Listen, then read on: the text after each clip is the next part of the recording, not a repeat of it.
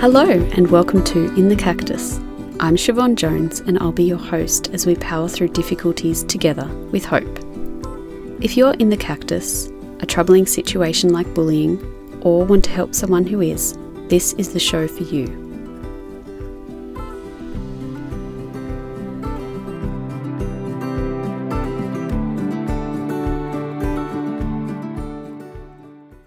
Before we get started, a quick message. If life is in danger, call 000. If you're thinking about suicide or are in crisis, call Lifeline at any time on 13 11 14.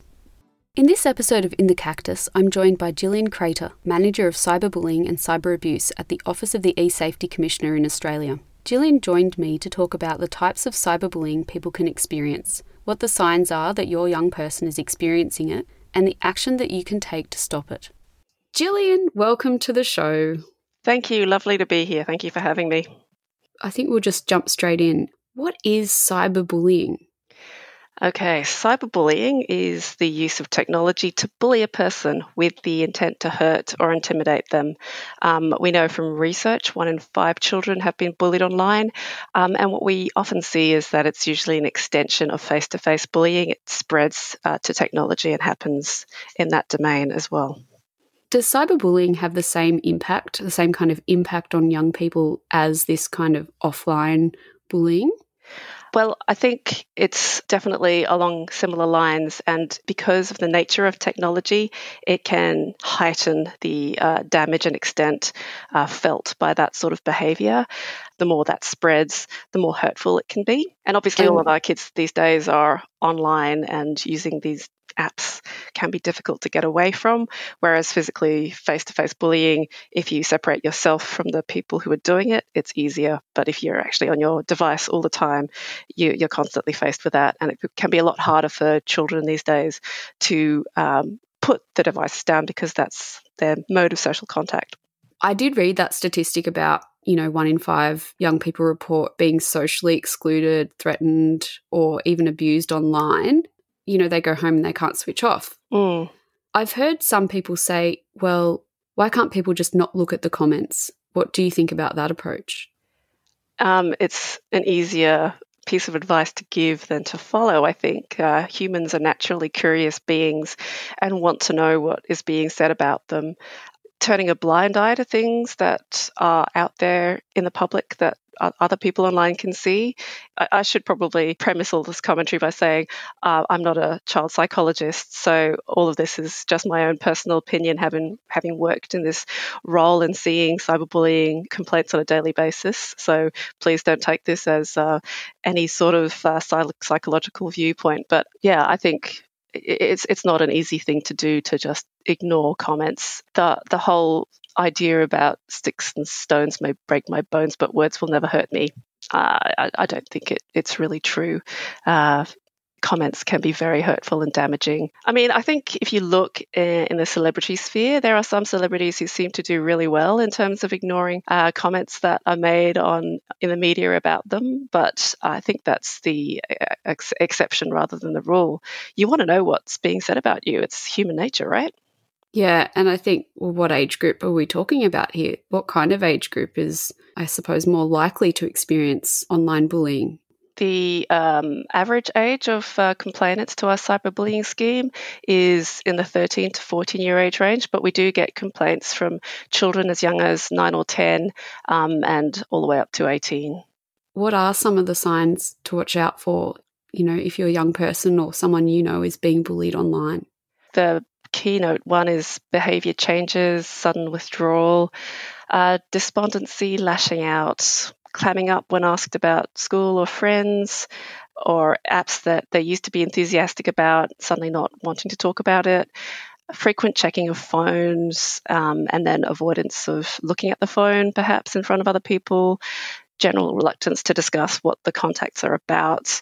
But I think what we do notice from complaints that we get is that often the first sign is just a change in behaviour. So being alive to how the child usually behaves in day-to-day scenarios, and a change from that's the biggest sign. What should you do if you are being bullied online? What we generally tell people is to try not to respond if you are being bullied. To seek out assistance and help from friends and family is a really good thing to do, because most people will not be comfortable with the idea that their friends or family are being bullied and will want to help. And one of the things about cyberbullying is that it can be incredibly isolating. And if you do have a support network that you can draw on, getting assistance with that, that's great.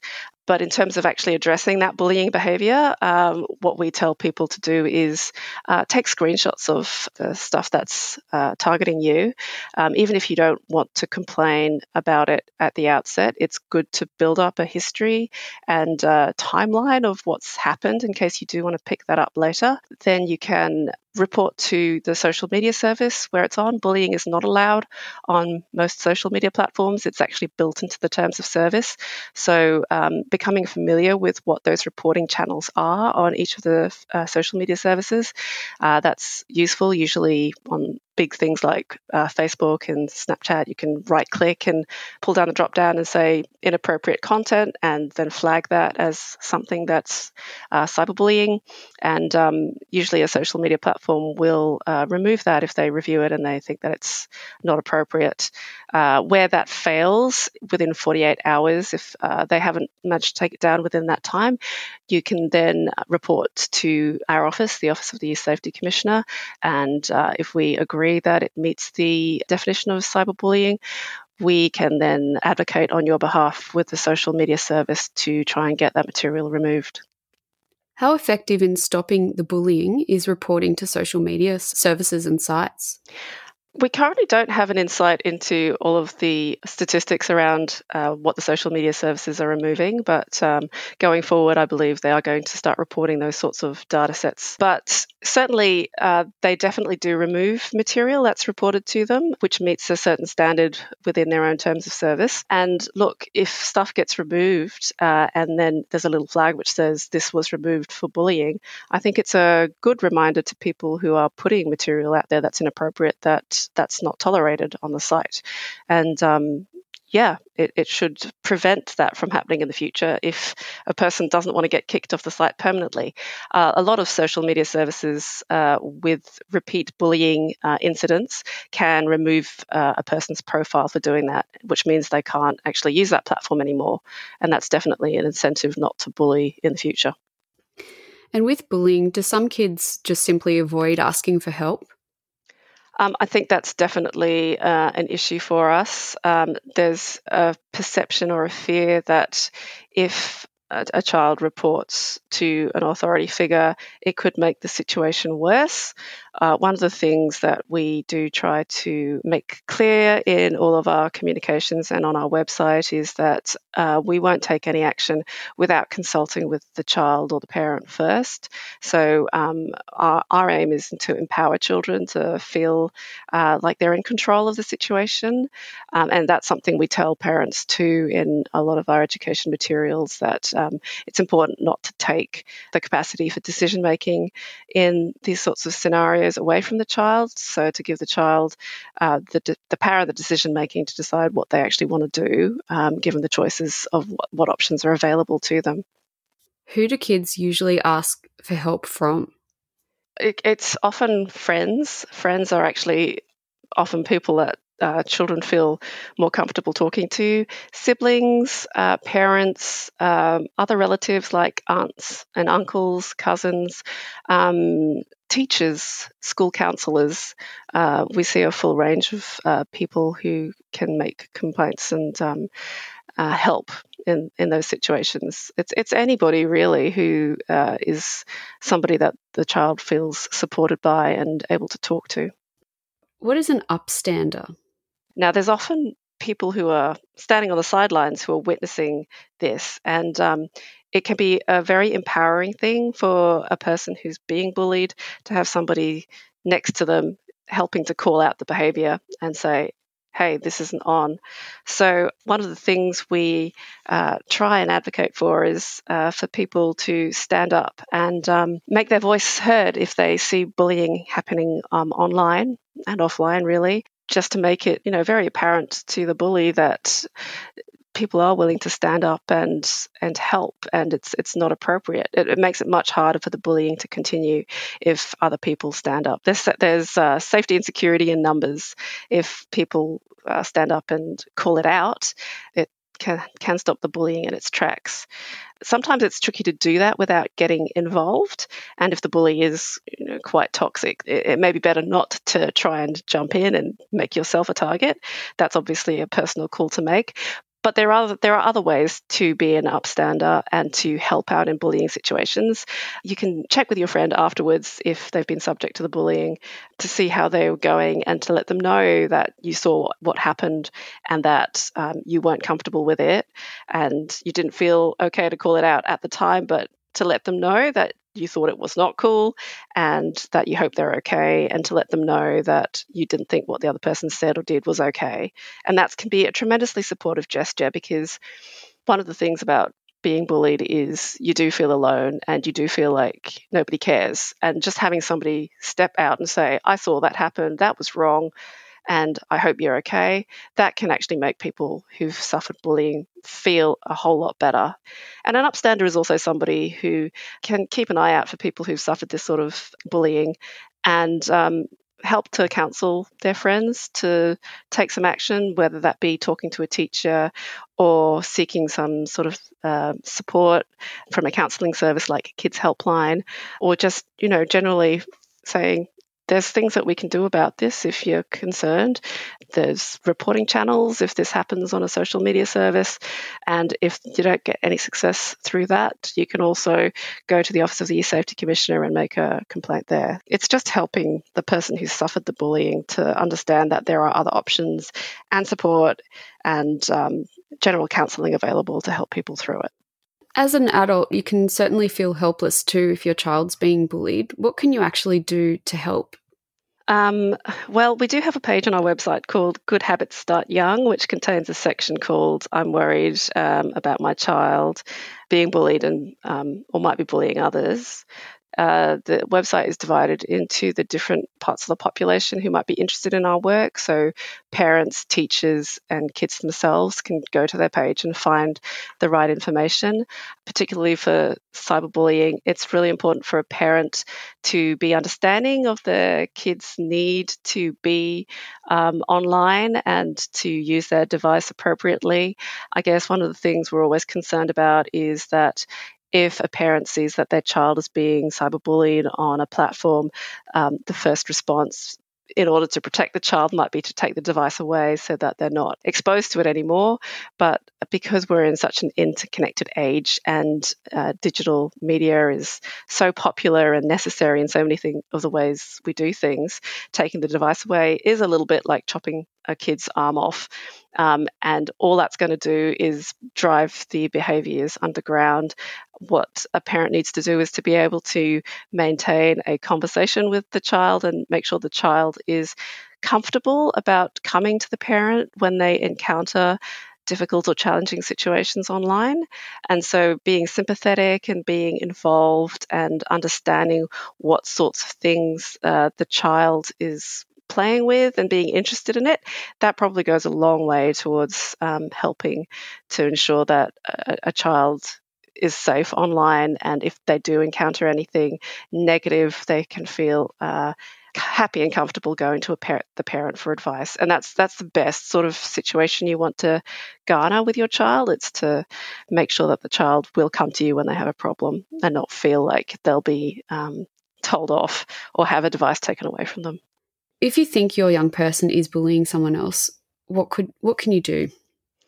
It's still all about maintaining the conversation and talking to the child about what it feels like to be left out or teased, to build that sense of empathy.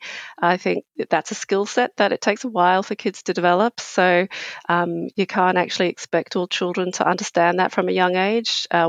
What they're actually doing is exclusionary or might make somebody feel sad. It's not always obvious or clear to a child. So to get down on their level and talk them through it, I think that really helps. talking about accepting differences and how to deal with people who annoy them. So I think on our website we also talk about trying to relate it to your own experiences. I think everybody's experienced working with difficult people and how you deal with that.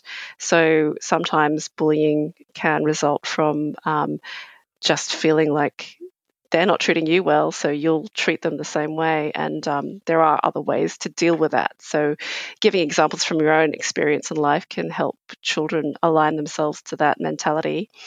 And it's also really important to praise kids' strengths and acknowledge any efforts they make to change their behaviours. And I guess the big one is modelling good, respectful behaviour yourself. That can definitely be a driver for how kids react and behave amongst other people, what they see you doing yourself. And sometimes, of course, bullying can be attention-seeking behaviour. So maybe looking at whether you are spending quality time with your child. If you are to up that, maybe that might address some of the behaviours because all they're wanting is some attention to talk about stuff from you. I think there's a little bit of a distinction there between the terms bullying and banter. You know, some people might perceive interactions as banter, and others may see it in a bit more of a potentially harmful light, depending on their situation and life experience. So, you know, do you have advice for things that people need to think about before going online? I think that dynamic is a really interesting question because it varies from group to group. So what constitutes bullying in one social group may be banter in another. And it's really about how offended people get and whether it's considered socially acceptable behaviour by members of that particular group. So in the online context, it's actually interesting. If you're joining a group which you don't know well, it's probably best to enter that and just view the dynamic for a bit before you jump in and start, throwing name calling around. You need to get familiar with what's acceptable and what's not before you participate. We do see some complaints come in where you get messaging groups and you see the screenshots of what's happening in these groups, and the kids are calling each other effing morons, and nobody's batting an eyelid. But then one child complains that they're being cyberbullied because they're being called this. But if you look through the messaging stream, that's actually just a term of endearment almost. On the other hand, if there's a child in a group and they're being called that and nobody else is, then that's a different matter altogether. That's more likely to go into the territory of cyberbullying. So it's really about what's socially acceptable in that particular group, and that can be very difficult to measure. Great advice about observing the group before jumping in and having your say. What is illegal and harmful content, and what should you do if you encounter it? So we have a team within eSafety, which is called the Cyber Report Team, and they deal with illegal and harmful content. Illegal and harmful content includes child sexual abuse material, extreme violence, and criminal content such as images and videos of terrorist acts, murder, rape, and torture. The team gives priority to child sexual abuse material to help stop its distribution and re-victimization of the children involved. If you come across such material, you can make a report to the Cyber Report Team using the online form, which is available on our website. And you don't have to give your name if you don't want to. You can just remain anonymous. All we need to know is the type of content you're reporting and the specific access information of where it's located. For example, a web page address if it's visible on the web page, or an account name and posting details if the content's in an app. We do need to have the correct location information so we can quickly find the content to try and get it to be removed. If you're concerned about the safety of a child online, you should still report the matter to your local police. But it's really about harmful content like child sexual abuse material. That's what we try and remove from the web. What is image-based abuse, and what do you do if it happens to you? I guess there's a few aspects to image-based abuse. Lately, in the lockdown environment, we're seeing a lot of sextortion. You just said sextortion. Can you expand on that a little bit? Yeah, so sextortion is basically where you get an email saying that your computer's been hacked and they've been using videos to track the fact that you've been accessing pornography sites or that you've been engaging in some sort of sexy video behavior online, and they have your address book, and they can email all of the people in your contact list with this video footage of you doing something salacious online or accessing pornography sites. And if you don't want your reputation smeared by that happening, then you have to pay either do a bank transfer, Bitcoin, pay by Bitcoin. Otherwise, that's going to be released to your wider networks. So that's become quite a common theme in the current lockdown era. Often it's actually completely fake. What's happened is your password details have been hacked, mainly because you're not using your password in a safe way, like you're just keeping your password the same for multiple accounts. And if one of them is insecure, then basically people are able to use that one password to access everything that you use. So just the fact that they've got your password details, it doesn't mean that your account is unsafe and that they have been able to track all of your behaviors online. But the mere fact that they're able to produce an email to you which has a password of yours can be enough to make people feel like this actually might have some legitimacy, and so therefore they pay money to people to try and keep this information safe. So that's extortion. What do you do? What can you do about it? Well, we have a special scheme in eSafety which lets you report that you're experiencing this, and it's a confidential service, and we can help to remove images and video of you if that's managed to make it out onto social media. If you go to our website, we've got a report abuse button in the top right-hand corner, and you can give us your details and tell us what is actually happening. We have a pilot program with Facebook, so if somebody has threatened to share an image, an intimate image of you on Facebook, if you sign up to this pilot, you can actually stop that picture from being uploaded by working with us. We work with Facebook to make sure that it can't actually make it onto the platform. Can people do that anonymously?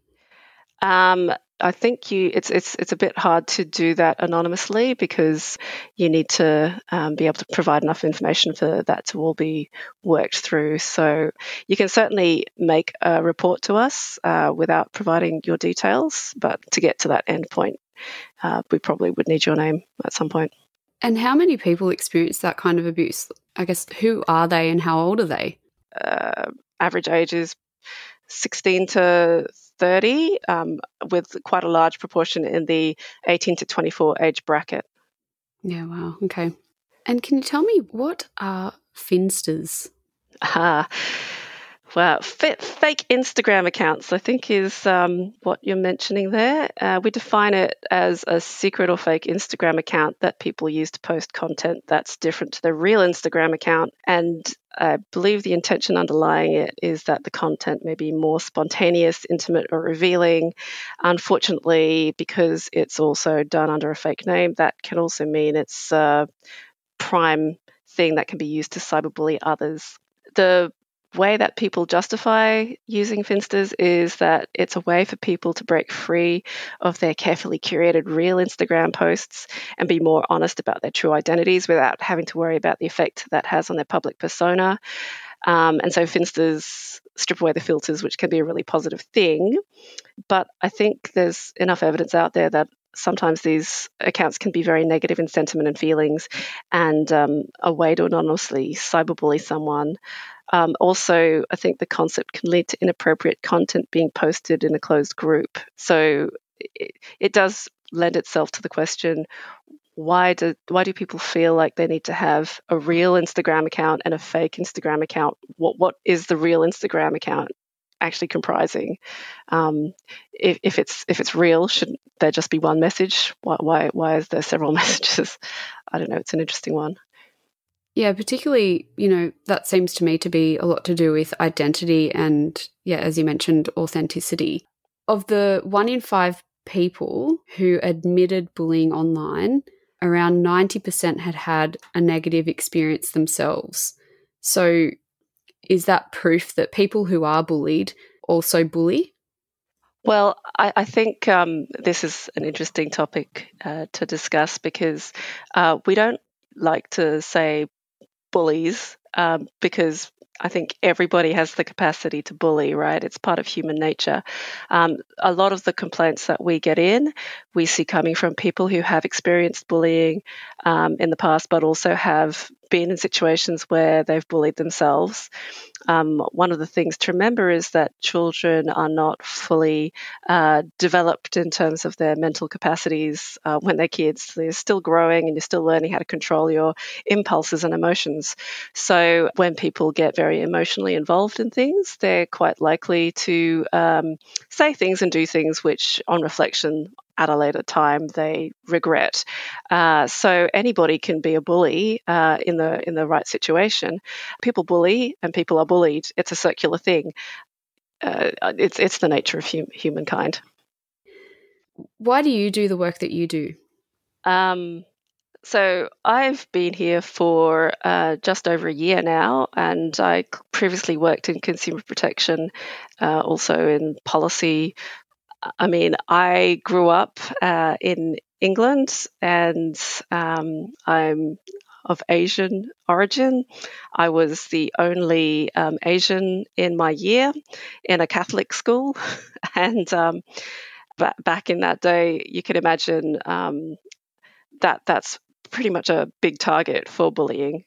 So, I've experienced bullying, as have, I think most other people have experienced bullying in some form or other as they were growing up. But to me, it's a personal issue. I know how isolating it can be and how it can really alter your day-to-day enjoyment of life. So I think it's something really meaningful and important, the work that eSafety does, and it's great to be able to be involved in that and to know that the sorts of things that your team is doing every day is making a real difference in children's lives. So yeah, the fact that you're able to make a difference, even if it's in just one child's life in a day, that is a big difference in a child's life. So it's meaningful work. Thank you very much for sharing that. Gillian, what's your message of hope? I think it can feel like the biggest, hardest thing you have to deal with if you experience it, and it leaves people feeling bleak and alone. But my message of hope is that with the complaints that we see and the people we deal with, we know that there are things that can be done, and as bad as it might feel at the time that this is happening to you, we know that you can get through it. This too shall pass is a hope to cling to if you keep putting one foot in front of the other, if you seek the help that's out there, if you talk to your friends and family. That bleakness, that feeling of being alone, it will slowly dissipate. And when you look back on it, you'll see it as a learning experience. So it's just to not get so bogged down in the moment that you feel like it's the end. It's not the end. There's so much you can do. So cling on to that. Gillian, thank you so much for joining us. Thank you. And that was Gillian Crater, Manager of Cyberbullying and Cyber Abuse at the Office of the eSafety Commissioner. The key resources we've mentioned are in the show notes. I can't do this show without you. If you found the show useful, please tell someone about it today. If you've got any questions you'd like me to ask guests in the future, contact me on Twitter @InTheCactus or email inthecactuspodcast@gmail.com. That's it for now. It's time to go with hope.